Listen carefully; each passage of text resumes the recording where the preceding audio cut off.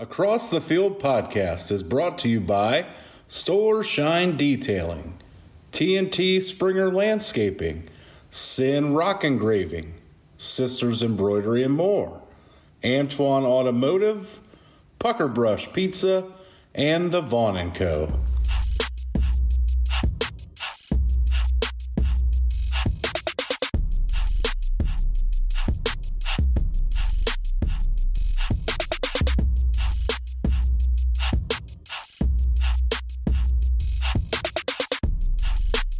Welcome back to another episode of Across the Field, Double B and Dr. BS with us tonight.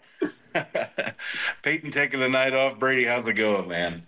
Doing good, man. Happy to be back and ready to talk some area sports here, man. And, last week was a tough week for all of us. Just kind of got busy with stuff, but I'm excited to be back here. Yeah, absolutely. And you had a pretty busy weekend, if I saw that right. I did, yeah.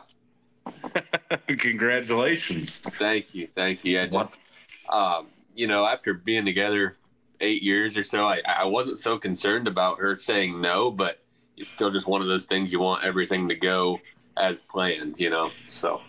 Yeah. So if you don't mind sharing, how did you do it? So just kind of casual thing, I didn't want to make a big deal of it, but we went to church early Sunday morning, and then I told her we were going to breakfast in Fort Wayne, and actually just kind of worked out where it was nice outside. So we went downtown and ended up going for a little walk and just kind of did her there. So didn't make a big to-do of it, but just something that was kind of nice and quiet and private for us. It went all as planned, so we were both pretty happy. Good deal. Yeah. Your parents on hand, her parents on hand, or was it just you guys? Nobody was on hand, but then we came back here after, and we all had lunch here at my parents' house, so it was good. Okay. Yeah. So Kristen will be the new Mrs. BS. Yeah. And another thing I wanted to ask you, did you get all moved to Hicksville yet? So not yet. So you know how construction is, kind of backing us up a couple weeks, which the group of guys that's doing it in Hicksville, they've been phenomenal. And they had a lot of work to do in this building. But looks like it's going to be at least another week, maybe 2 weeks before we get into Hicksville full time. So we're getting there. You're starting to see the light at the end of the tunnel, which we're also excited about on the work front. So good deal. Yeah. A lot of good stuff going on for you. I know it's a lot going on, but you know what the consistent thing is through all of it is hopping on here on the pod and talking a little sports action. Yeah, absolutely, man. Last week, like you said, we got busier than snot, and it's good to finally get back and sit down and talk about some sports. So heck yeah. All right. Well, first thing I wanted to talk to you about, and I know a lot of the listeners, some of them don't really care, but some of them do. The NBA started a couple weeks ago, and your Celtics are off to a great start, by the way. Yes. Are they still undefeated? No, they got beat last night. Last night, okay. Yeah, they got beat late in a close game in Minnesota. So 5-1, still happy with the start. Yep. One thing I did want to ask you, what do you think about this in-season tournament? So I think it's kind of different, and it's hard to say without seeing it.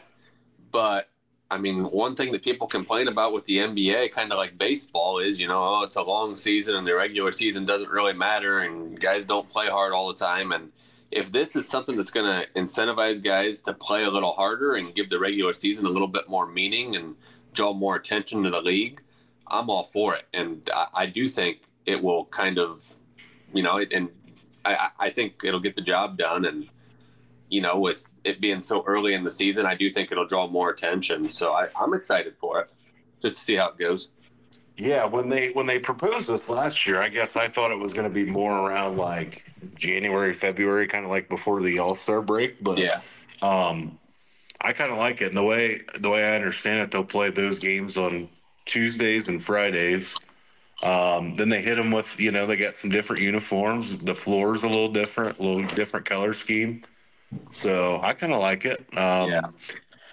We talked about before we started recording here, there's essentially, 6 pools of 5 teams in each. And Then they come out with the final 8 gets to go to Vegas. So I don't really know how they came up with that number, but all in all, I think it's going to be pretty good. Yeah, it's a little weird. The one thing I think about it, and this might be completely and totally overanalyzing it, but I think for young teams or teams that don't have a lot of playoff experience, like, for example, since I watched the Timberwolves last night, thinking about Minnesota, a guy like Anthony Edwards, he's played in some playoff games, but they've never been able to make much of a run, like deep into it. So I think if this in-season tournament is taken seriously and a team like that or a guy like that can make a run, I think it does give them a leg up with some kind of playoff-like experience. Yeah, that's a good point. I'm interested to see it, and I think sometime in December will be that final 8 tournament out in Vegas. So it's actually pretty early in December, I think. I think it's like the first week of December. Yeah. So they're going to get all these games in. I think it's going to be pretty cool. Mm-hmm. So, I just want to touch base on that real quick, and I guess the transition here. We'll stay with the NFL, and not going so far back a couple weeks ago, but just this past weekend, our guy C.J. Stroud. I want to start there. Looking fantastic on that great come from behind win. They had the lead against Tampa Bay. Had to go down and score. What he had, like 45 seconds. Yeah. To go down and score and get the win. So, what do you think about CJ?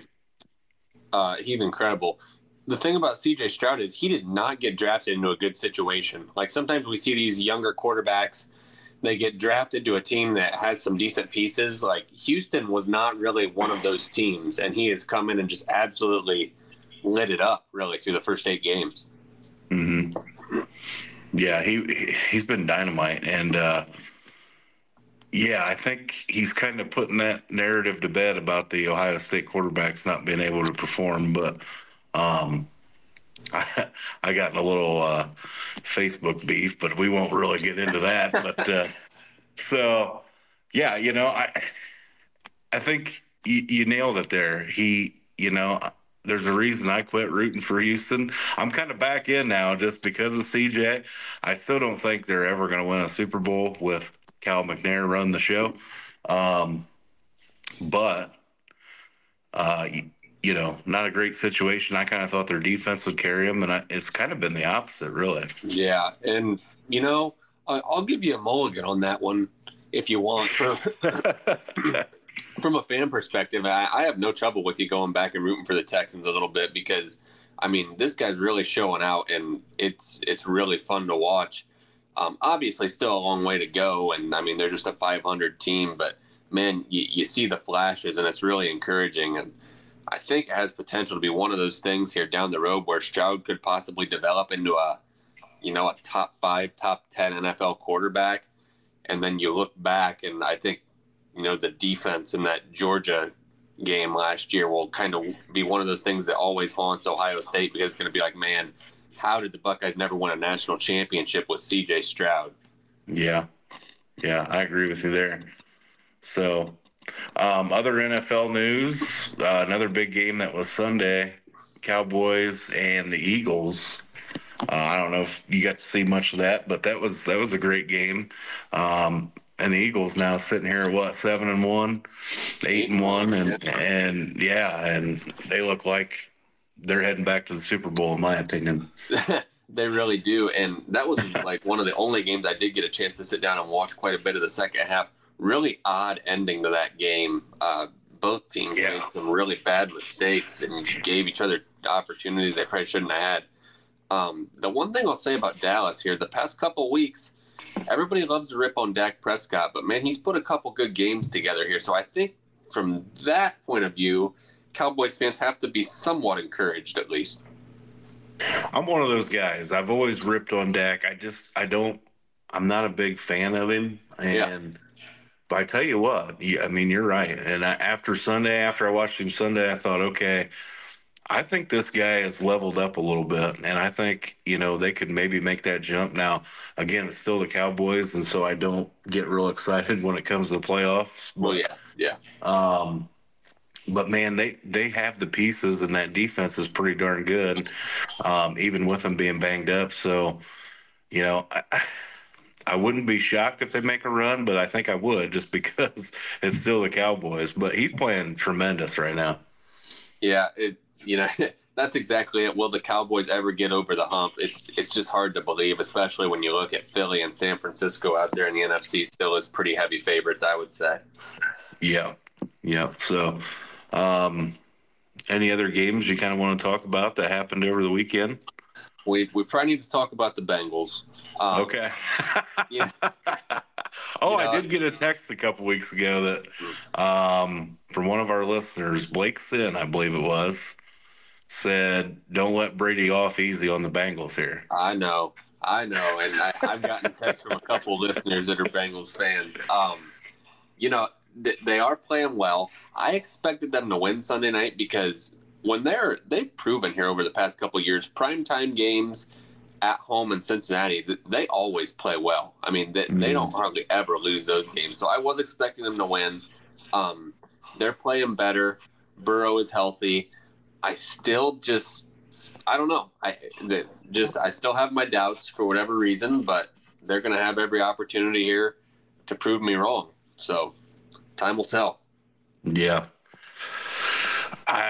They just seem like they're starting to heat up, and Joe looks pretty good now. I know he does. He's starting to come back to what he was. So that could be a dangerous team, man, if they get clicking like they are right now.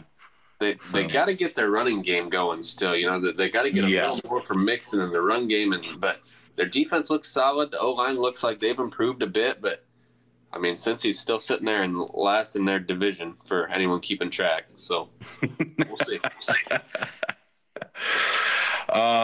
You want to talk about your Patriots? Lost a tough one to Washington at home. Yeah, and so now the big news today kind of circulating on the internet is there's potential or there's rumors that Belichick potentially gets the boot in the middle of this season. Wow. If they go and lose, they play overseas on Sunday morning against the Colts. And there's some rumors that if they lose that game, Belichick could potentially get the hook. I certainly hope that doesn't happen because he deserves to at least see the season through. I think that would not be a cool way for the Patriots to let him go. But I understand it is a business, and the Patriots are a bad football team right now, so is what it is. But yeah, I don't know. They are the worst team I've watched this year in the NFL. Oh boy. That's a bad football team. Yeah. I hope they don't do that. I hope that they let him get through the year, and I think that he at least deserves that. But man, oh man, they are struggling bad, and this is a big one. Like you mentioned, going over to Germany this coming week, and we'll get into that. Tomorrow's episode. But holy smoke, man, they are not good right now. Yeah, and it's one of those things where everyone that's always tried to make the argument, was it Belichick or was it Brady? People are feeding off that right now, and I still think it was a combination of both of them. I will argue that forever, but he definitely misses Tom, man. There's no doubt. Yeah, that's for sure. You got anything else NFL wise you want to talk about? I don't think so. Okay. Like I said, we'll get into the picks tomorrow. We're going to do 2 episodes this week. I don't know if I mentioned that, but and then I also just heard from Peyton. Let me check his text here because I sent him the link and I thought maybe he might jump on. And they had a scrimmage tonight. I don't know if people know that, but he's coaching over at Paulding. So yeah, he's going to be a little limited with us. So just wanted to throw that out there. But yeah, had their first scrimmage tonight, so he's probably not going to join us, but that's probably all right because he doesn't really want to talk about his Bears, I don't think. So, lost a tough one to the Saints, but Saints looking all right too. Yeah, they're just so hard to trust, though, man. Like, they could have won. There's only one game that they really, truly lost this year, and it was against Tampa. And the other 3 games, I mean, they just found ways to lose, it seemed like, against the Texans and the Jags, and they choked one away against the Packers early in the year too. But, I mean, they show some flashes. They don't have the toughest schedule, so I do think they have a good chance to win that division still and make the playoffs. But, man, it's an elite defense and just a shaky offense. So you mentioned the Packers real quick. I did want to bring this up. What do you think about Jordan Love? I mean, is he the guy, or are they going to try to move on from him this offseason, do you think? He's going to have to start winning some games, or else they will with one. I was never a believer in Jordan Love because I always thought if Love was that good, they would have moved on from Rodgers a little bit quicker. Sure. And I know that sounds ridiculous, but with all the turmoil that was there between Rodgers and the front office, I just thought that if Love was really ready, they would have moved on from him. And then Love looked good the first few weeks, but his touchdown rate was insane. I mean, he was throwing a touchdown pass like every 5 or 6 completions. Like, it was an unsustainable rate. And here we are. That's exactly what we're getting. So I think they lost 4 straight before they won this past week, but they're going to have to string some wins together. Yeah, he might be a one and done as a starter. Yeah, I've heard a lot of the Packers fans hitting that panic button, and for me, it's not like their defense is bad. I mean, they're keeping them in ball games. I feel like a lot of the times, and man, they just, like against the Saints, they just did just enough to win. I think that final score was like 18-15 or something. Yeah. I mean, if you should be able to manufacture 20 points to get a win, I think. Yeah, especially at home. So yeah. So, all right, let's take a break. We come back, we're going to get into some Buckeye talk.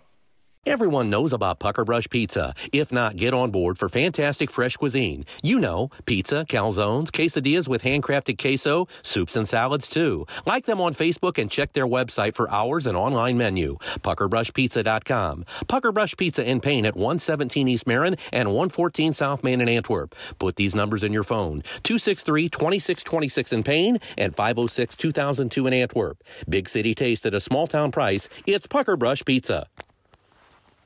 Does your landscaping need an upgrade this year? Look no further than TNT Springer Landscaping. They specialize in mulch, rock, trim redesign, and much more. For your next landscaping project, choose TNT Springer Landscaping. Contact Tony Springer at 419-910-0742 to make your landscaping vision a reality.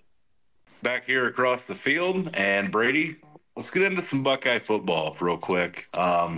We didn't talk after the Wisconsin game a couple weeks ago. I don't believe, did we?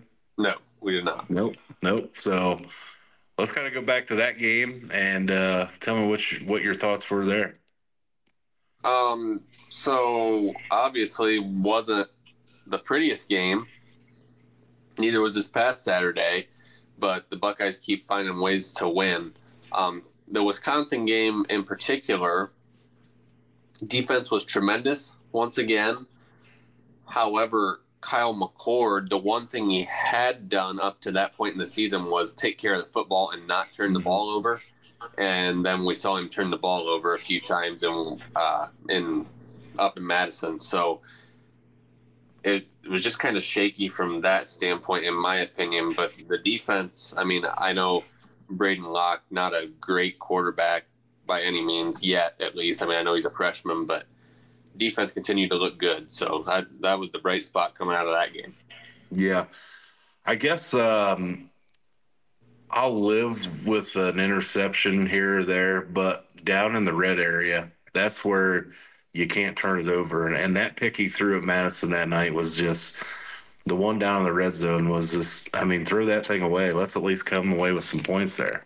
Yeah, and that's just it, especially with this defense as well as they've played. Like, if you can get 3, that is okay. We're taking that every time. It's not like the past couple of years where it's like, oh, you don't know what you're getting from the defense. You got to get touchdowns. I think with this defense, as strong as they are, you can live with 3 points.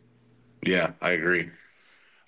So, looking back at that game, let's go ahead and give our Buckeye lead for that game. Who are you going with? I'm going Travion, man, because I've been a big critic. But there's no doubt that, I mean, he showed up in that game in a big way. And so I think he was, let me see here. He had a huge game. He had like 160 yards, I think. So yeah, it was like 162, I think. 164. Yeah. He was great. So he can get mine. Okay.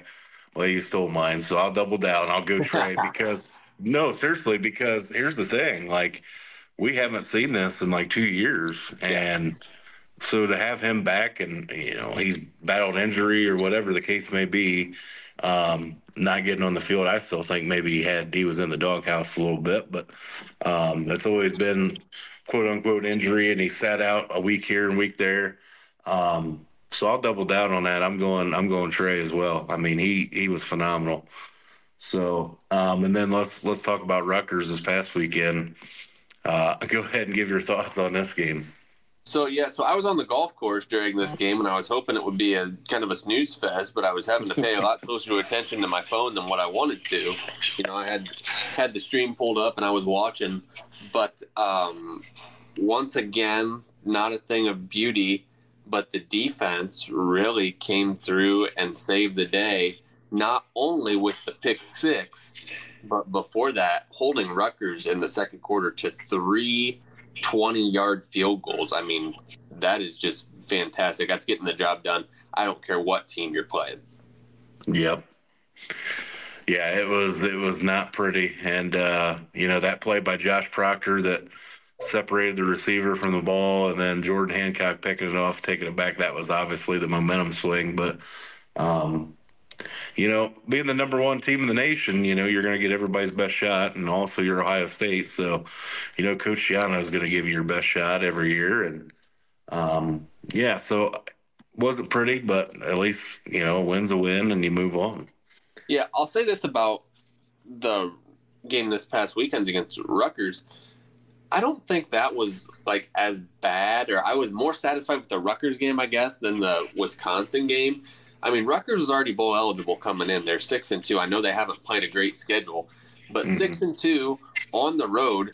And this is one of those games in the past that we have seen like Urban Meyer teams struggle with. I mean, we saw Urban Meyer teams that lose these type of games in back-to-back seasons with Purdue and with Iowa.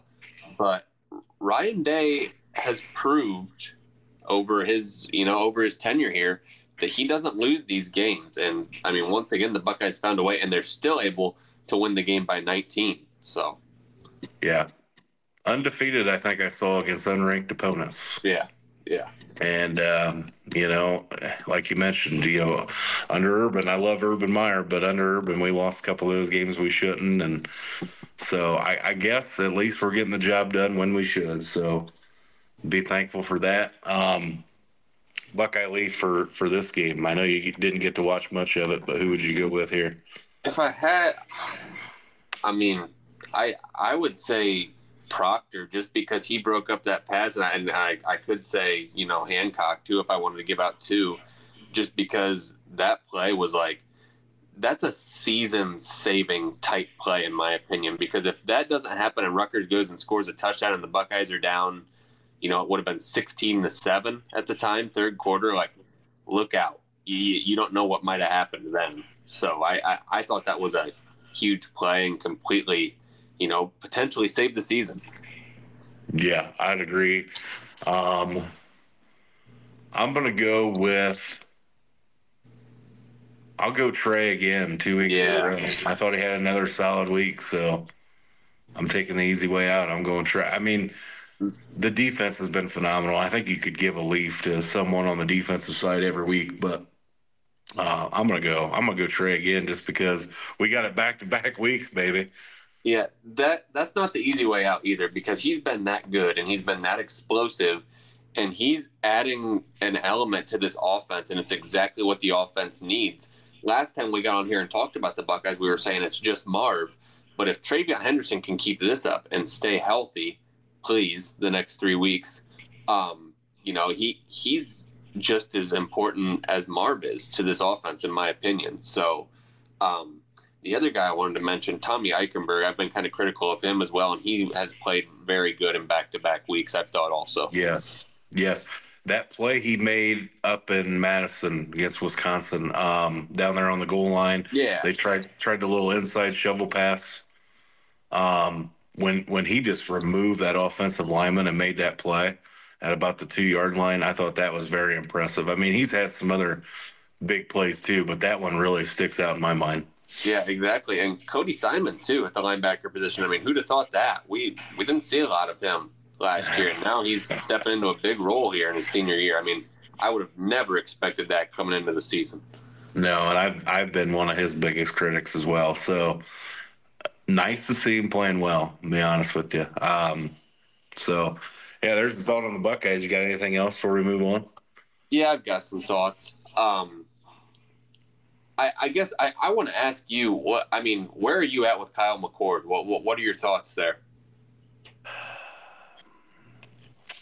If he can, I think he's done just fine. I think if he can protect the ball, not turn it over like we saw the last couple weeks, just get back to playing, then I think we're fine.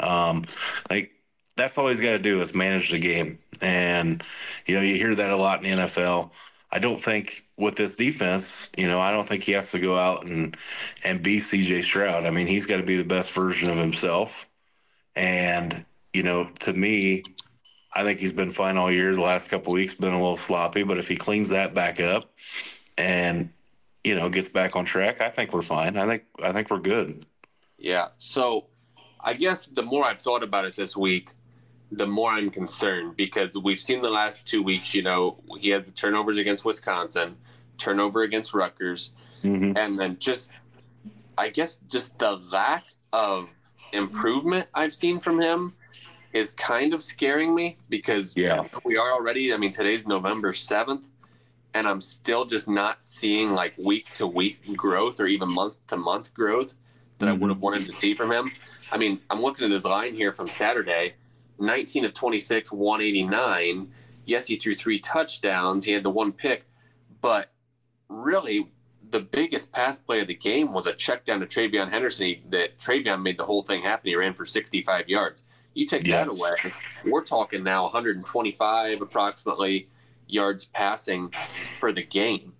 And so I have no doubts that the Buckeyes can win a lot of games and be a top team in the country with Kyle McCord, because of how well this defense is playing.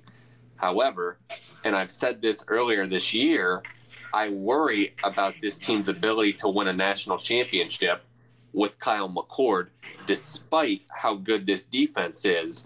I mean, let's think about this. The last couple of years, Georgia has been unbelievable, and I think they're very good again this year. Georgia's been fantastic, and everyone's talked about the Georgia defense, how good the Georgia defense has been. But then you look at the college football playoff the past 2 years. In 22, Georgia is able to score 34 in the semifinal against Michigan. Then they score 33 in the national championship against Alabama. Last year in the semifinal against the Buckeyes, they go and score 42. And, their defense gave up 41. That became a game that was just first team to 40 is going to win. And despite their defense being so great. So I just worry, you look at Ohio State's offense in the 2 big games they've played this year, they score 17 at Notre Dame, and then they score 20 at home against Penn State. So 17 and 20 in the 2 biggest games against 2 opponents, which, let's be honest, Notre Dame keeps losing games. Penn State, we're still not real sure how truly good they are. So does Ohio State have the ability to go and score, say, even like mid-20s to 30 points in back-to-back big games against top 4 teams in the country? I still can't say that they can confidently. So for that reason, I'm very, very concerned about the Buckeyes, not only ability to go up to Ann Arbor and get a win, but to win a playoff game or 2. I just think that the offense, it might come down and be one of those issues where we all kind of realize it and we keep putting Band-Aids on it and it keeps kind of getting pushed to the side. But then here down the stretch in a big game, it's going to show up and it's going to be like, man, we should have seen this coming all along. Like, this offense is just not good enough to win it all. Yeah. That's a very good point. Those are all good points. And I will say, a podcast I listen to a lot, Zach Smith, Minnesota Sports. Last year before the playoffs, he mentioned, because everybody was, he's obviously, he leans more Ohio State, and everybody was concerned about the defense. And he went back and did a study over the past like 5 or 6 years. There was only one team, and I can't remember if it was the Alabama team or Georgia team, that was in the top 20 or 25 that won the national championship. So that just tells me that it is more predicated on the offense, it seems like. Mm-hmm. And, I would have to go back, I don't know what Georgia's defense was last year. Maybe that changed, but regardless, still two teams at most in the last 5 or 6 years had a top 25 defense. So, I mean, you're right. That is a bit concerning. The offense has got to get going here. But again, I don't know. I think you're right on the national championship. But man, it's going to be interesting. I would just like to see. Now, I will say I don't think there's an offense out there, and maybe I'm wrong. I know we're sitting here, like you said, November 7th, but I don't know that there's an offense out there that's just going to expose the Buckeye defense, though, either. Yeah, and that's a very good point. And we talked about it, I think, the last time we were on here, about the comparison to the 2002 team. And yeah, it's starting to get similar because they're just winning these ugly games. But even that 2002 team, they go and beat one of the best teams of all time in Miami. I mean, they had to score 31 points in that game to win. Granted, they scored 14 in the 2 overtimes, to get to 31. Right. However, now you don't only have to win one game like that; you have to win 2 games. So could that 2002 team, could they have gone and scored 31 against Miami and then gone and done it again to beat another team after that? It's hard to say, but I mean, that's the situation we're in now in college football, where you have to put it together for 2 straight games. And I just don't know with this offense. Way too much inconsistency, and I'm really, really, really hoping that we see some steps forward here these next couple weeks.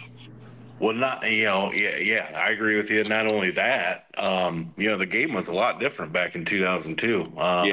Yeah. That game goes to overtime, tied at 17, and those were kind of grinded out possessions where, it's a totally different game. And I don't know that team, playing in today's game would have even been close to doing that. I mean, that's neither here or there, but that's a good point of,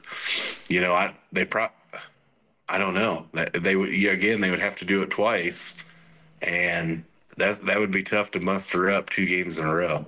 Yeah, and you also make a great point about, maybe there's not another team in college football out there that's just going to completely expose Ohio State's defense, which I totally agree. But let's take a Washington, for example, which I know they're not playing great, but they're an explosive offense. Mm-hmm. I think if they play Ohio State, they're probably good for at least 3 touchdowns, right? I mean, what we could say. Oh yeah, they're probably going to score 20, 21 at least. 21 to 24, somewhere in there. Even against the Washington team, are we sure that Kyle McCord can lead our offense down the field for 3 touchdowns? I'm just not sure. And so that's where my concern lies right now with the Buckeyes. Yeah, well, after watching Saturday, that defense is not very good. They're not. So I would hope we would be able to score, 28 points against them. But, man, I mean, I can't say that with certainty. Right. I don't know. I mean, 24 against Wisconsin. So yeah. That's a good point. Going to be interesting. Good thing it's only November 7th. I mean, this stuff's going to play out for sure. But going to be interesting. Speaking of that Washington game, though, unless you got anything more on the Buckeyes. No, I don't think so. Okay. Speaking of Washington, though, I don't know how big of a bettor you are. Mm-hmm. And I'm not huge. I play some bets here and there, but I tell you what, I sat here and watched that game the other night, Washington and USC, and literally I just kept throwing $5 on touchdown each drive. Yeah, you probably did all right. I tell you what, I made about $85, I think. Yeah. I mean, it was incredible. I mean, it was a tennis match, and so Just had to throw it out there. That Pac-12, How, they're kind of turning into the Big 12 as far as their defense goes. how disappointing has USC been this year, man? Okay, let's talk That about that. Alex Grinch defense. Ooh. Let's talk about that. And Alex Grinch is how does he still have a job? I'm not sure. Not sure. But, here we are. I did want to ask you about Caleb Williams, and we saw him break down after the game. And I know that's their third loss, but what did you think about that? I don't know. I haven't thought about it enough to make a strong opinion. Here's what I will say. I think he's taking a lot of heat from fans, and some of it deservingly so, because he hasn't been the greatest of sports over the past couple of seasons.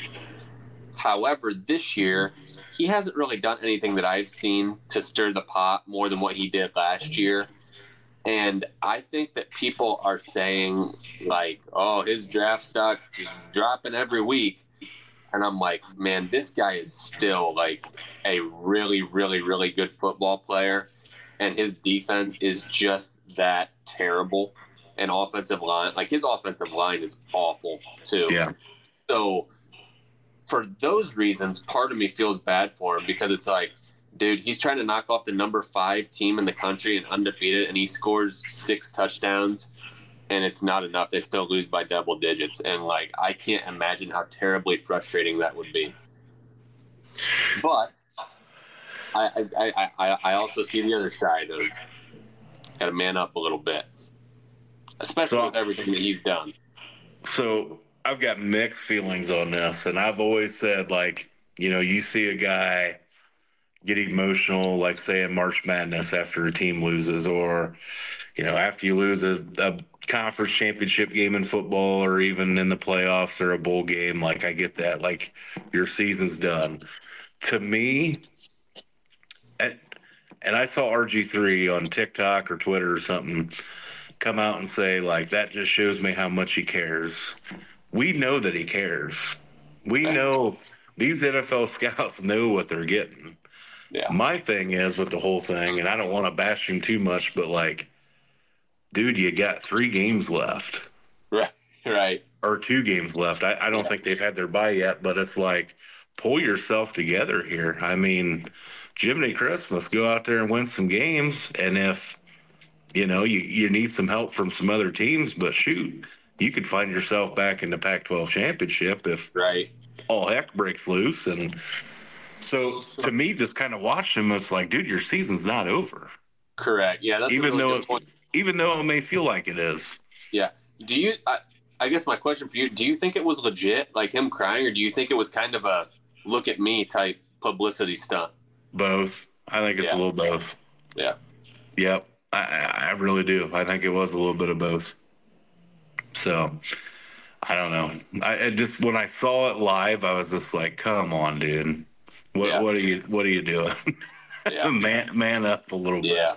I mean, he didn't shake hands. He didn't talk to nobody. He ran right to, and I don't, like I said, I don't want to. Maybe he's got. These are people. These are humans too. Maybe he's got some other stuff going on off the field. We don't know. So, or I guess I don't know. But my biggest thing was like, man, hold it together. Hold it together. Yeah. If you're gonna get emotional, go shake a hand or two and go to the locker room and let it out there. I mean, I don't know. Yeah. So it could have been that. I mean, it could have been look at me type thing, but I don't know. I didn't love it. Did not love it at all. To me, that and that's what I would kind of counter back when I saw RG3 say that. He's like, man, you're getting the ultimate competitor. No, you don't. Like, to me, I don't know. The ultimate competitor would be the guy that goes in the post game and gets ticked off about it, and kind of shows some fire. Give me a little Tim Tebow. Sure. I promise, give me the promise. Yeah. So I don't know. Good point. I've got mixed feelings on that, but let's take a look at some of the other college games real quick. You had Georgia, Missouri. Did you get to watch any of this game?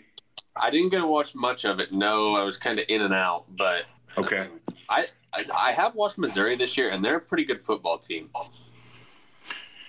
Yeah, they're solid, and the rankings just came out a little bit ago. They were 12 heading in last week, and they only dropped 2 spots, and I think that's good. I mean, keep them there about 14. I think that's reasonable, don't you? Oh yeah. So Georgia had to grind that out, and so kudos to them for doing that. But yeah, it was a pretty good game. I thought maybe they could get them, and just didn't turn out that way. But ooh, what a game! That was a great game. Another one I want to talk about: Kansas State and Texas. what did you think about this game? Crazy. I still don't know how good those teams are, and it feels to me like that's going to be, the Big 12 is going to be left out because, well, we can talk a lot of different playoff scenarios, but I think even if Texas wins out, there's a good chance they don't make it in. Yeah, I could see that. And so I haven't paid a ton of attention to the Big 12 just for that reason. Yeah. My biggest thing was the game gets to overtime. Kansas State holds Texas to a field goal. It's 4th and goal from the 4. I mean, it's not like it's from the 2 or, from the 1. Why not just kick the – I know they had some troubles with their field goal unit the whole game, but why not give yourself a chance to tie that up and go into double overtime? Yeah. On the road. It didn't make a lot of sense to me either. And then it seemed like the play call, they were kind of, I don't know, it seemed like they were kind of miscommunication or something on that play. So, but just a disaster. Yeah, I mean, I could see going for 2 or something like that for the win, but just, I don't know. I wasn't a big fan of the whole situation, and Texas gets a win there. So, and then let's talk about the nightcap, LSU and Alabama. What'd you think about this game? And obviously, Jaden Daniels gets knocked out late. And I think maybe LSU could have made a little bit of a run, but it seemed like once he left the game, it was all but over. Yeah, here's my take on Alabama that's going to be wildly unpopular. Jalen Milroe is still not lighting it up, passing the ball, but he is getting better every week. I've watched quite a bit of Alabama this week. I think Alabama's going to be in the college football playoff. I think there's a really, really legitimate chance that they're in. They play at Kentucky this week, and everyone's talking about that being a close game. Not to give my predictions away, but I think they're going to absolutely hammer Kentucky, and then they play Chattanooga and Auburn to finish up. I think they're going to be 11-1, go and play the SEC championship game, and I think they have a real chance to beat Georgia, and I think we are staring down a scenario where there's 2 SEC teams in the college football playoff again. Ooh. Oh, boy. Yeah. I could get in. So I'll agree with you. Jalen Milroe, yeah, still not a phenomenal passer, but my goodness. I mean, this dude can play the position. I mean, athletic is all get out. So I was impressed watching him Saturday night. Yeah, I just think Bama's legit, and I think they're getting slept on. I'm even surprised to see them as low as what they are in the rankings. I think they're 8th still. So yeah, it's just kind of questionable to me. I see them as a real national title contender still, even with subpar maybe quarterback play, because he's getting better each week. He's like the opposite of Kyle McCord. They both start out, you don't really know what you have, and Kyle McCord's just kind of remained the same to me. But Jalen Milroe, like week to week, you're seeing him get better. Yeah, for sure. So, a couple questions. That's kind of our game recap there for the week. The first rankings came out last Tuesday, and I want to get your opinion. Did you agree with the rankings, or would you have some teams moving around there? It depends on how you're doing the rankings. If you're doing the rankings based on like a resume type thing, you probably have it right. I kind of view, when I think of like people ask like, oh, who's your top 4? When I'm doing that for myself, I'm thinking more of like these are the 4 teams that I think are most likely to win a national championship or are most equipped to win a national championship. Okay. So, obviously, based on what I said, I wouldn't have Ohio State number 1. However, if you're just going straight off a resume, the Buckeyes have those 2 wins. So, yeah, I mean, they're probably number 1 for now until Georgia wins these next few games, and they'll jump them here eventually. So it's hard for me to get super worked up about these rankings so far just because they're like it's going to play itself out. Like for Ohio State, I'm thinking the other day at halftime they're down 9-7. I'm like, okay, Ohio State loses this game to Rutgers, let's say.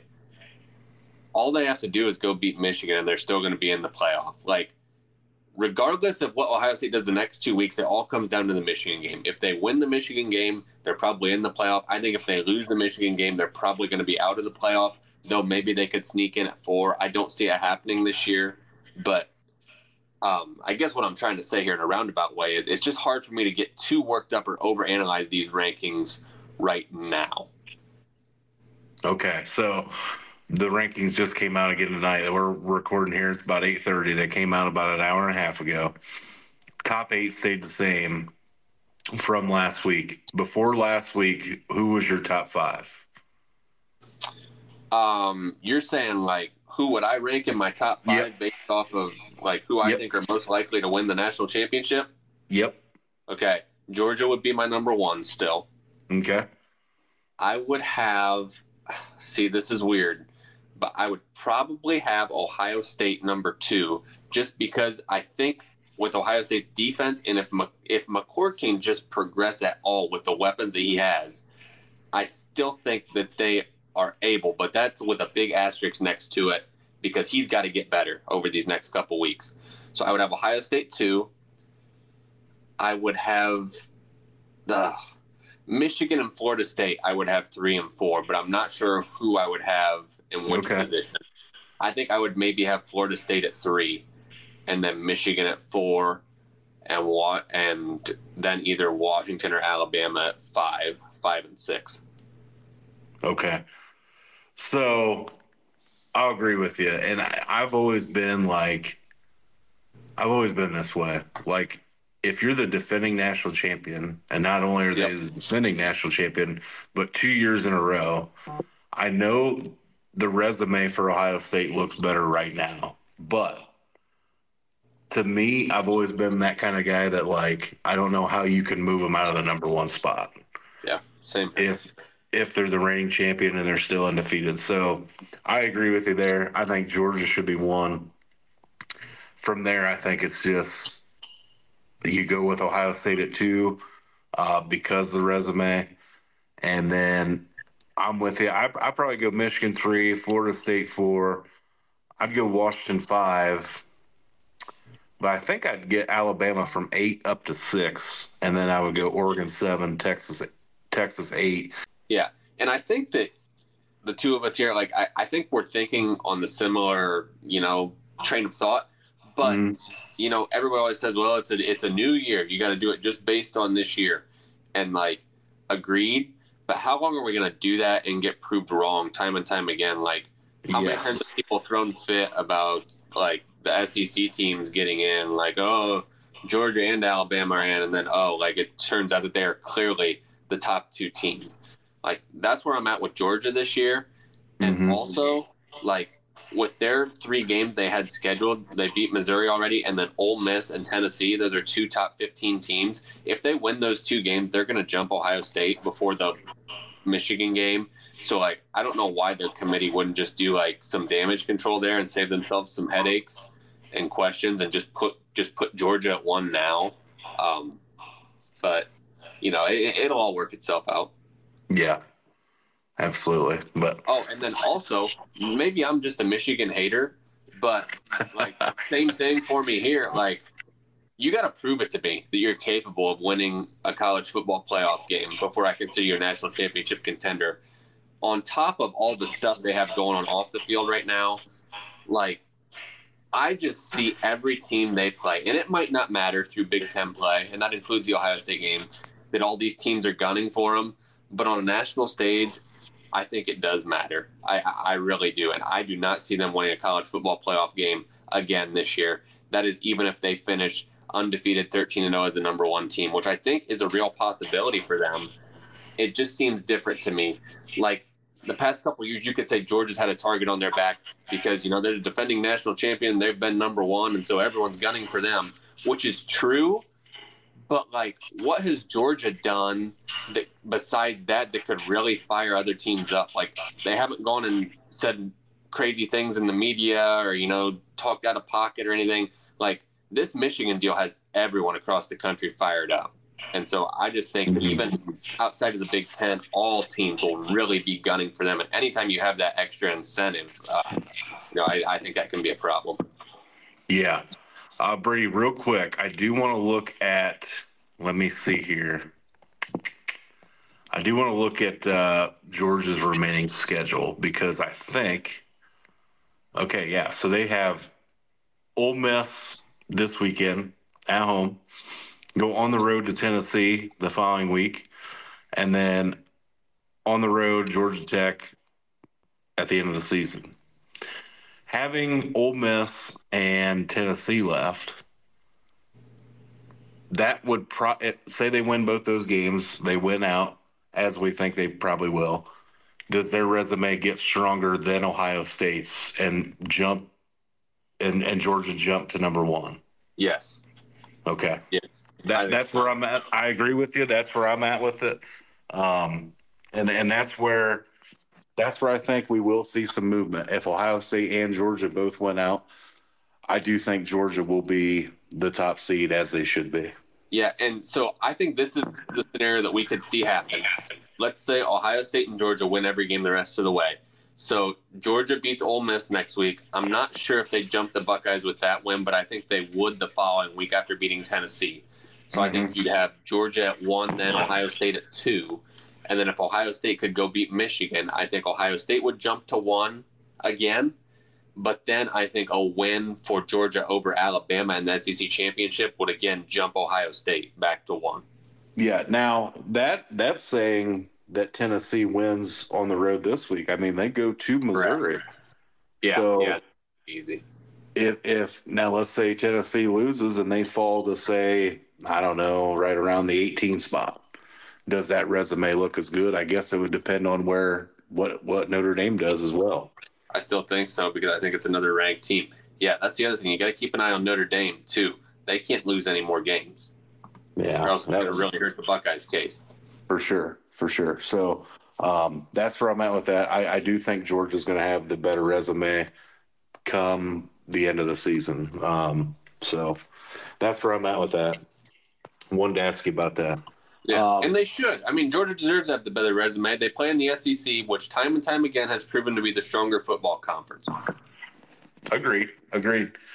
So before we move on, did want to get your thoughts while we're on the college football subject. I know it's been a few weeks since we talked, and it just kind of broke, that week that we talked a couple weeks ago. So give me more of your thoughts, and more information's come out about Michigan and the whole scandal. So what are your thoughts as where we sit today? So, yeah, I mean, it seems to keep getting uglier all the time, right? With every story that comes out, it seems to be getting worse. But here's my thing. If nothing's happened yet with everything that's come out, nothing's going to happen for the remainder of this season to Michigan. Yeah. I don't see a Harbaugh suspension. I don't see any of that happening. And then, Brett, we talked a little bit just before we went live here about this news today where potentially there's a report out there that Ohio State and Rutgers shared Michigan's signals with Purdue before the Big Ten championship game last year and supposedly didn't do it illegally, just decoded from what they saw in the game and then shared that information with Purdue, which I guess is not illegal. I don't know. I'm just kind of over it at this point. I think the whole thing is silly. I think Michigan obviously was in the wrong. Why there hasn't been anything done yet, I'm not real sure. Well, I think it's just because from a pure money standpoint, I mean, the NCAA, the Big Ten, they want Michigan to keep playing this year. Michigan's a huge brand. So I just don't see anything happening until after the season, at least, if ever, really, because it just seems like this whole thing's going to get goofy, especially with the news that came out today. I agree with you 100%. And here, I'm not going to elaborate much more on it because I think it's far from over. And again, each day it just seems like more and more stuff comes out. So here's what I will say. I've been on the socials, and I know you have been too. Mm-hmm. And I just want to relay this to Michigan fans, see if they can get this through their head. No one is upset that you stole signs. Like, that's not the issue. The issue is the way you stole the signals.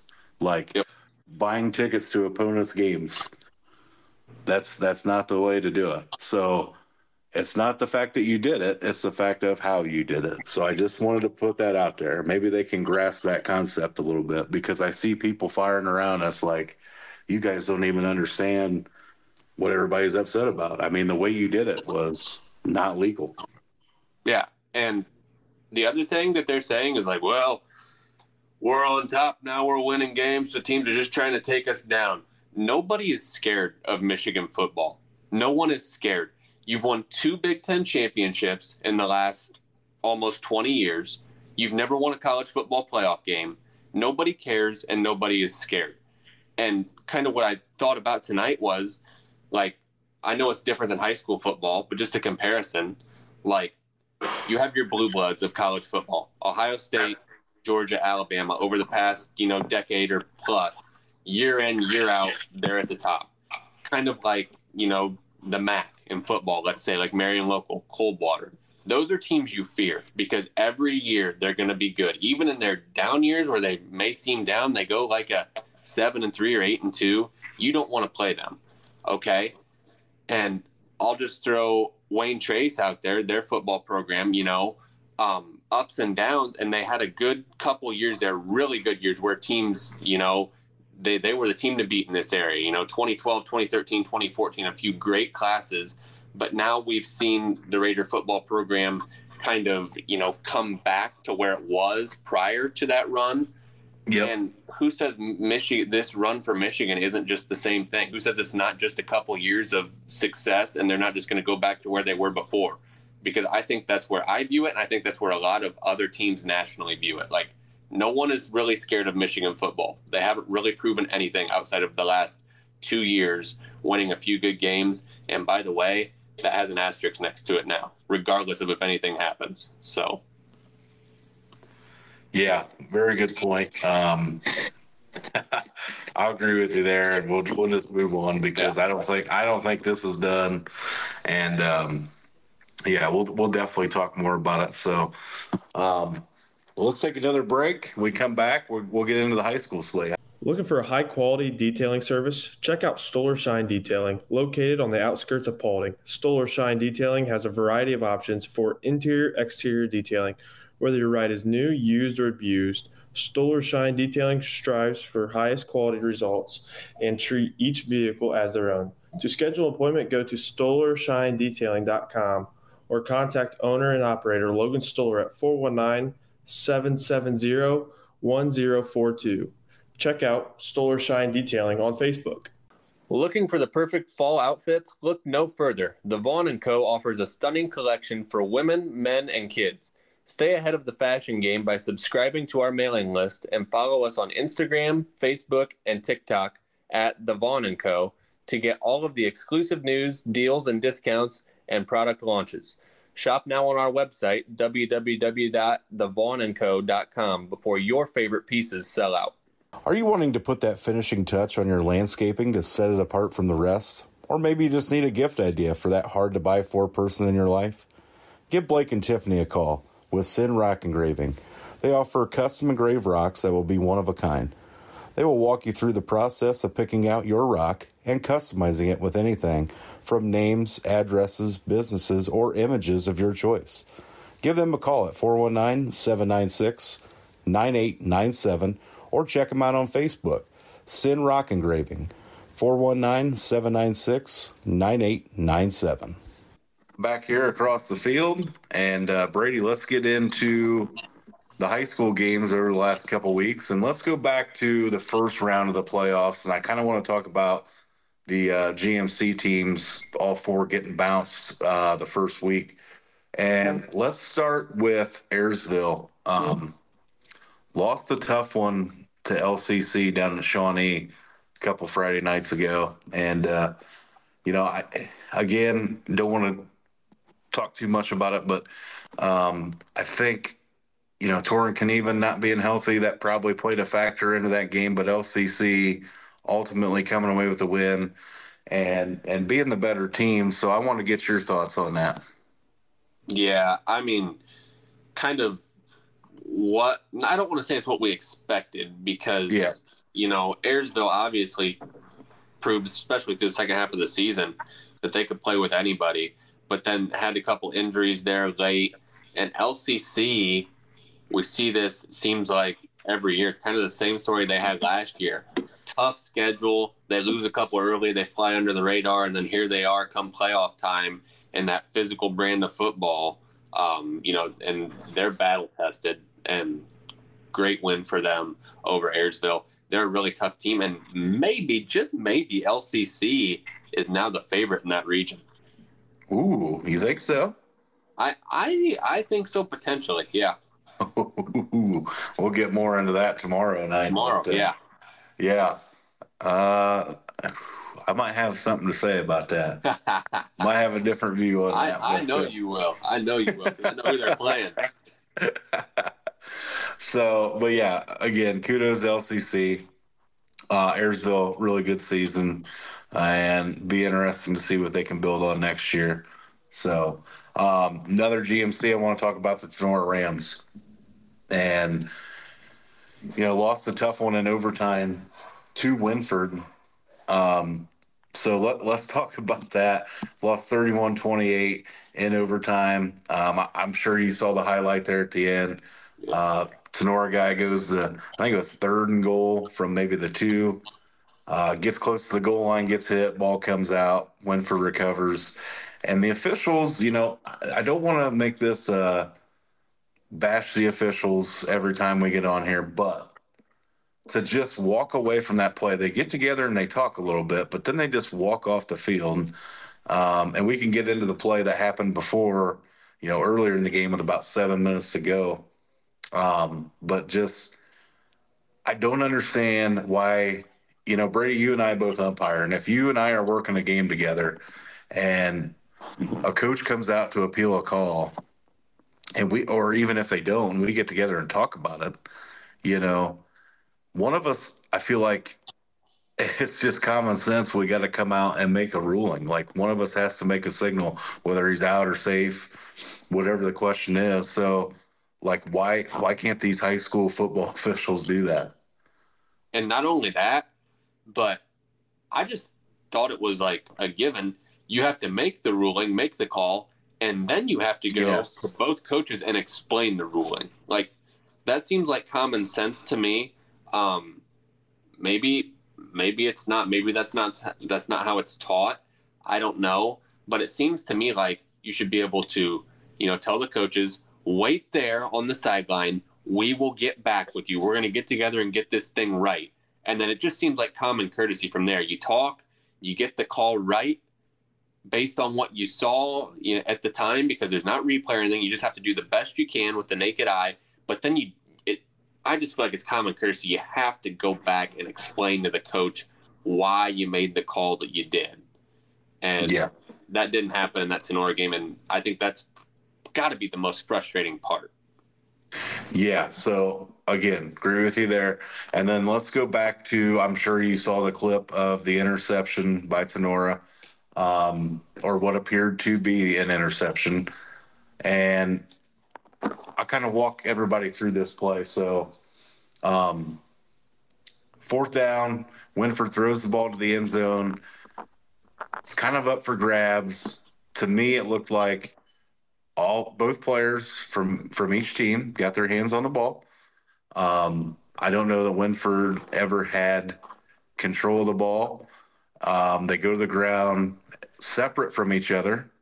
and the Sonora player, which I believe was Bishop, comes up with the ball, and the official initially rules a touchback.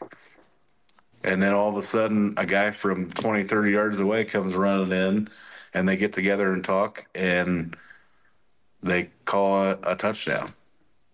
And Yep. I just don't understand how that all shook out, and I wanted to get your thoughts on that too. It's hard to say without talking to the officials and hearing their perspective. But when you watch the play, there's an official right on top of it, and he makes the call, and he calls it. He rules an interception and a touchback right away. And the Sonora kid clearly has the football. After the play, after they go to the ground, the guy in green has the ball, and it's one of those things where if you're the other official, like I'll compare it to this, Brett, since we both do baseball. Like, let's say you're on the bases and I'm behind the plate. Yep. And you're running around. There's a guy that's trying to stretch a play, a double into a triple, and you're running around the bases with him.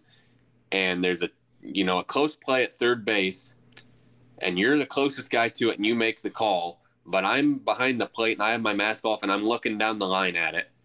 If you call out, but I think the guy was safe, or vice versa.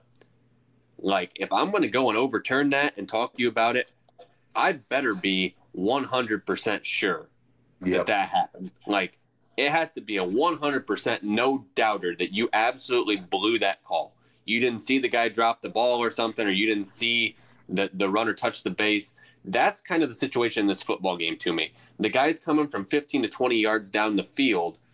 He better have been 100% sure that he saw something that official standing right on top of it did not, because it was just from the clip that we saw in the video angle we had, it was just hard to believe that would have been a touchdown. Yeah, and I'm not saying it was an interception. I mean, when they went to the ground, that ball could have been on the ground, but at least it's incomplete, isn't it? I mean, yeah. Which would have helped Tenora in the long run with it being incomplete. I mean, but to not give them possession at all and rule it a touchdown, I mean, we're talking maybe that game doesn't even get to overtime. I mean, take a touchdown off the board. Yeah, and again, it's a situation where I don't know what the rule is, but man, it's just, you watch that video and it's just hard to believe that could be a touchdown. Well, the rule is simultaneous possession goes to the offense, but to me, that Winford player never had the ball. Yeah. He had his hands on it initially, I think, when it came down, but he never controlled that ball whatsoever. And so you just watching it back, and I'll give the Tenora Rams live crew, I'll give them a lot of credit because they cover all the Tenora games and they're Tenora guys at heart. But I've watched a lot of their broadcasts and I've listened to them on NWO Sports Podcast. Give them a little shout out plug here. They're pretty fair with everybody. I mean, if they think it's not a good call, they're going to tell you it's not a good call and they're going to voice their opinion. And right away, I believe it was Tony Fairchild who said he called out the crew and he said these same guys screwed up when Wayne Trace was here and that one against Wayne Trace, and then he said they screwed this one up, which went against Sonora. And so for me, just watching that, it was just like I watched both those games, and if that is the same crew, I don't know that for sure, but if it was, then we watched them just walk off the field twice. Yeah. And that's what's most frustrating to me, I guess. Yeah, for sure. You make a really good point. The Tenora Rams live guys, they did a really good job, and they're really classy guys. They do a good job. Keith and Logan and those guys and Tony, they're tremendous. But you could tell, that call. That call upset them, and I mean they pretty much tell it like it is, regardless of if it's in Tenora's favor or not. And it's just one of those plays that it's tough to swallow. And if it's a game that's decided by 3 touchdowns, it's not a big deal. But of course, it comes down to a 1 possession game then. Yep. So, but moving on, Winford gets the win, and So, whatever. It is what it is. They move on. You can't go back and fix it now. So let's move on. Let's talk about the Paulding Panthers making that trip to Bluffton. And, Paulding had a really great season. Bluffton is just an absolute juggernaut. And I believe they won that game 56-6, something like that, or 63-6. I mean, it was not close, and the Bluffton Pirates are the real deal. But nothing to be ashamed for, with the Paulding Panthers. I mean, finish the season 6-5, make the playoffs for the first time in school history. They got a lot to be proud of over there in Paulding. This is why I don't like the 16-team playoff for this reason. And I know we've talked about this off air a little bit. Paulding beats Wayne Trace in a great Week 10 game that they really needed after struggling the second half of the season and having a few losses against good teams. They win that game, and they're on such a high. And with the old format, that would have been it. But with 16 teams in, yes, Paulding gets the neat experience of being in the playoffs. But then they go to Bluffton, and Bluffton does that to them. They win by 50+. And so I just hope for Paulding, that they're able to look back on this season, and not have that sour taste in their mouth going into this offseason and really, think about all that they were able to accomplish this year, and beating Wayne Trace and having the season that they did and making the playoffs. Yes, it's great. But it's also going to be a challenge for them going forward now next year, because you look at what Antwerp is losing and what Wayne Trace is losing.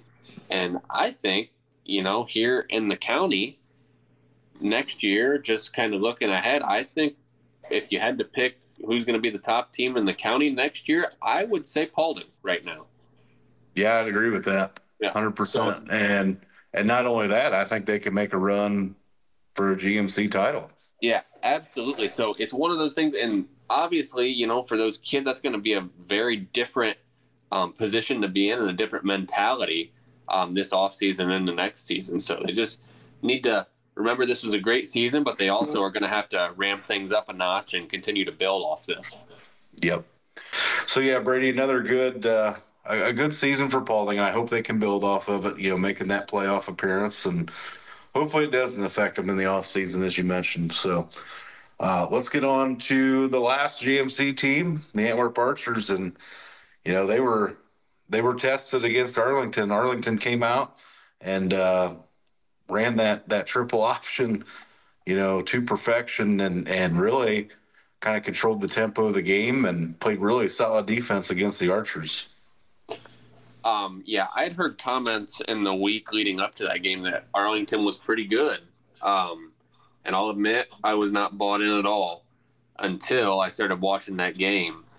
And they had a couple big kids on their line. Mm-hmm. And I can't remember their running back's name, but he was very, very, very questionable leading up to that game. And then he ended up being able to suit up, and he was huge. Was it Cavani? Yeah. And, all right. And, we've made comments this fall, or, I have, about teams wanting to throw the football all the time and, high school teams' unwillingness to run the football. And that game is the reason why, because, it's just a veer.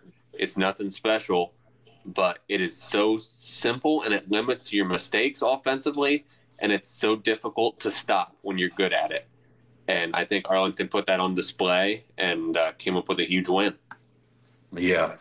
I think, I was impressed with their offense, and I was impressed with Aiden Cavani in the backfield and some of those other guys. But to me, it was their defense. The way they defended Antwerp. We haven't really seen that this year. Teams being able to really lock Antwerp down, aside from, Ayersville or a couple other teams, maybe Tenor a little bit. But Arlington brought it to a whole new level, I felt like. Yeah, they sure did. And obviously not an easy task. But, for those Antwerp kids, not the season that they had envisioned. But, man, oh, man, what a great run that group of senior guys had. And, it'll be sad not to watch those guys on Friday nights anymore, because they were a really, really fun and special group for that community. Yeah, for sure. But yeah, those guys will be remembered for a long time, and as they should be. that senior class just phenomenal, and then you throw in some of the juniors as well, and so I think Antwerp will be okay going forward, but they got a lot of shoes to fill heading into next Sure season. do. So They sure do. More so than anyone around, really. yeah. All right, let's get into last week, week 12, and there were a lot of good games. I think I'm going to start in Division 7, and I'm going to start with the game that really kind of shocked me, and both teams kind of a little bit out of our coverage area, but Hopewell Loudon, the number 1 seed, knocking off Pandora 33-3. I did not see that coming. I thought Hopewell Loudon could win. I just didn't think it'd be by 30 points. Yeah, and Hopewell Loudon, going into that last week, they played Calvert. I had heard all season long that they were a good team, but we're not in that area much. We don't see those teams from that area much, so we just didn't know. But going into that game last week, there were a lot of people that were expecting Pandora Gilboa to beat Hopewell Loudon, to the point where I really, if PG would have been able to beat them, it wouldn't have been that much of an upset in my eyes. But Hopewell Loudon, like you said, winning 33-3, we know what type of quality team Pandora Gilboa has been this year and the quality of team that they've beaten. So for Hopewell Loudon to do that, win by 30, that's a very impressive win. Sure is. That sure is. Moving on, we'll stay in Division 7, Region 26. And, the Arlington team we just talked about knocking off Antwerp, PH knocks them off 40-14. Arlington had a 14-12 lead at halftime, but PH putting together a solid second half. Yeah, foolishly, I picked Arlington last week to beat PH, broke one of the cardinal rules. The impressive thing about Patrick Henry, to me, I don't know of many other teams in the area, even the good teams that we're talking about here tonight, that could lose a starting quarterback, let alone the quality of Nash Meyer, and still continue to have this kind of playoff success. Yeah, I'd agree with that. That's very impressive, and I think that goes to show, the job that Coach I does over there. Obviously he's one of the best to do it, but man, oh man, those guys really picking up the slack and putting it on Arlington there. So to me, that was at halftime. I was a little surprised. I thought PH would kind of dominate from the jump, but credit those guys for putting together a solid second half, coming out and making some adjustments. And I did hear Cavaney did go down at halftime or just before halftime. Yeah. Never came back in that game. That might have had something to do with it. Definitely. So we'll stay Division 7, Region 26 again. LCC and Crestview T-Birds get the win 44-28. Listen to your dad and Sean on the radio in this one. Crestview hung right with them for a while. LCC pulled away a little bit late, but the Knights had another good season. Yeah, they did.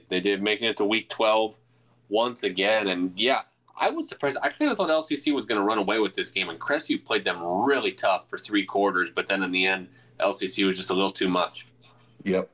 So I want to give a shout out to the Knights. That was a heck of a display, and I think they left it all out there. And I kind of thought LCC would win that game by more than that. And I think that just shows what Coach Harding does with those guys. So credit to them. Yeah, Crestview was another one of those teams. They started the year off pretty hot, and then towards the middle half to late half of the season, dealt with several losses in a row. Their schedule got tough, and it would have been easy for them to just lay down, but they came out, and obviously that week 11 win as a 15 seed beating a 2 seed, that's something that'll always be remembered. So another great year for the Knights. Yep. And then in that region, to wrap things up, Macomb knocked off Eden 57-0, and the Panthers just rolled in this one the entire game. So Eden, another good job of getting to week 12, and Coach O and the guys bowing out, and I think that just shows how good this Macomb team.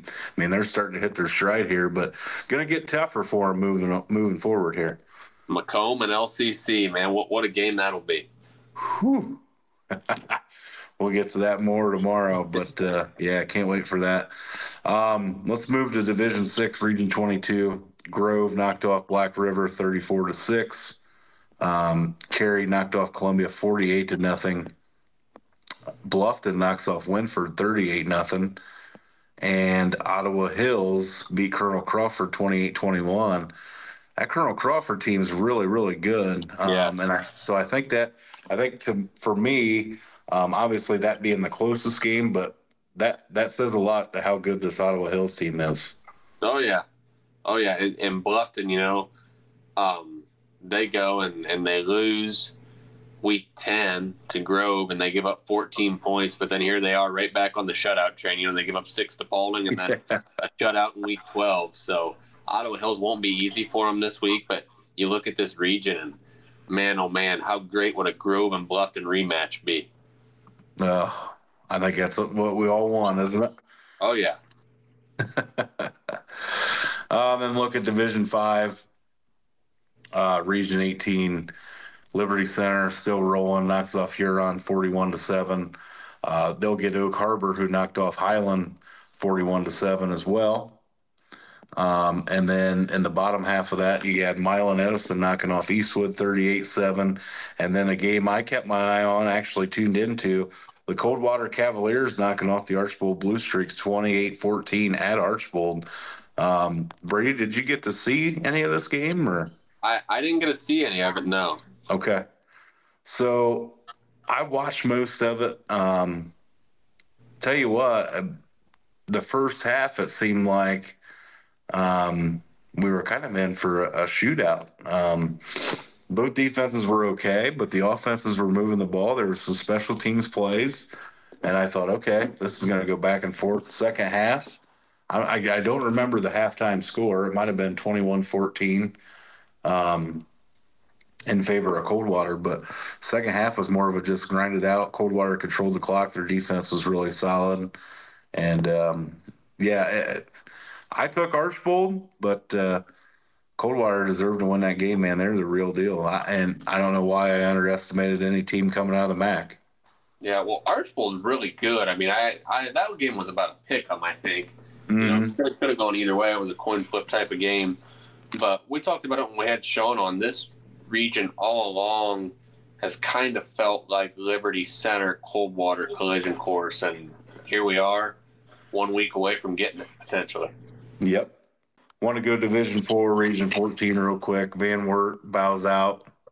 They got beat by Shelby, the Whippets, 71-41. And I don't know about you, Brady, but I could not believe that score when I saw it come across. Yeah, well, it was at halftime, I think it was 42-34. Yeah. Crazy. Shelby has a quarterback. Have you seen this kid at all? I've seen a couple highlights, yeah. Yeah. So his last name's DeVito, I believe. And he's a sophomore. And if he stays healthy, he's on pace to be top 10. Well, I shouldn't say top 10, but very highly ranked all-time in passing yards in OHSAA history. So he's a real thing, and putting up 71 in a playoff game, that's pretty gross. Yeah, that's awesome. It was pretty cool. Glenville knocked off Napoleon 40-7. West Holmes knocked off Galleon 22-19. And Sandusky Perkins knocked off St. Mary's, who had another good season out of the WBL. They knocked them off 28-21. Any comments on these games here? Well, you look at this region, and Glenville is such heavy favorites. I think seeing how the sophomore quarterback DeVito does against them this week will be really interesting to watch. Yep. Yeah, we'll dive more into that later on tomorrow night. But and then Division 3, you got Salina moving on, Region 12, Wapak moving on. They both got the job done. So, kind of pulling for those two teams so they can meet up, next week in Week 14 regional final. Yeah, Salina's kind of flown under the radar this year quietly. They've had a really, really nice season. Mm-hmm. And knocked off a Trotwood Madison team who, years past, just a great program and a powerhouse there. So kudos to the Bulldogs for getting that done. Yeah. And also Division III, Region 10. Toledo Central Catholic knocks off Defiance 41-26. And Brady, I did want to mention this. TCC is solid. We know that. I mean, year in and year out. Coach Cooper and Defiance Bulldogs hanging tight with them, only losing by 15. To me, I kind of thought TCC might run away with this, but give the Bulldogs credit. They hung right in with them. Yeah, everyone expected that game to be a blowout, but like you said, credit Defiance played right with them for majority of that game. Yep. So, all right. Well, that about does it for the high school slate. And again, we'll get to our picks tomorrow night. You got anything to add on that? I don't think so. Just looking forward to, breaking these down even more tomorrow night. All right. Sounds good. Anything we're missing? I don't think so. Buckeye Hoops got off to a start last night. They did. I didn't watch. I know it was kind of ugly at first, but able to get the win. So I guess we'll take them where we can get them. Yep. I actually got home early a little bit yesterday and watched the Buckeye women play. Yeah. Got knocked off by USC, but USC's got it. They got. I don't know. She was highly recruited. Juju Watkins went for 32 in her debut. That's impressive. Sure is. It feels to me like the NCAA women's scene has a lot more attention this year, or is getting a lot more attention this year than what it has in years past. Yeah. With what we've seen in the transfer portal and Ohio State being good, so maybe we're just paying a little bit more attention. But I'll be keeping close tabs this year. Yeah, for sure. J.C. Sheldon for the Buckeyes was phenomenal. I love watching her play. I want to say this, Brady. If you are, I don't care if you're male, female, if you've got time, sit down and watch the Lady Buckeyes and watch J.C. Sheldon play. My goodness, she just does everything. Her motor never stops. Yeah. Yeah, just she's really fundamentally sound. Yeah, does it on both ends. Just knows her role. Gets the job done. It's phenomenal. Phenomenal to watch. So, I'm excited. I'm excited to watch the Lady Buckeyes the rest of the season. Oh, yeah. So, all right. Anything else you want to add before we jump off here? I don't think so. I think I'll save shout-outs and everything for tomorrow night. So sounds good. All right, man, that does it. So we'll catch up with you tomorrow night. We got our picks. We'll make our picks tomorrow night. We'll have some guest pickers on. We're going to have two, actually, I believe, if their schedules coordinate, because since we missed last week, we'll get Teddy on with us to make his picks. He was all lined up for last week, and again, with everything not really working out. So we're going to get Teddy Stahlbaum back on again. And then this week's winner, I'm not going to reveal it just yet, but yeah, so we're gonna be joined by two guests. I don't know if Peyton's joining us or not, but we'll find out tomorrow. So good deal. Things cooking for him. But well, it was a good one, man. It was great catching up, and sorry to all the listeners again about last week. It just didn't work out for us. We all had a hectic schedule and got things figured out. So we're back at it. High school hoops on the horizon, a few weeks away from that. So can't wait to dive into that too. Excited for the football playoffs, but ready for some hardwood action. It's about that time, so a lot to look forward to. For real. All right. Well, all right, man. We'll catch up with you tomorrow. Have a good night. Yep, sounds good, man. All right. You have listened to another episode of Across the Field. Peace out, players.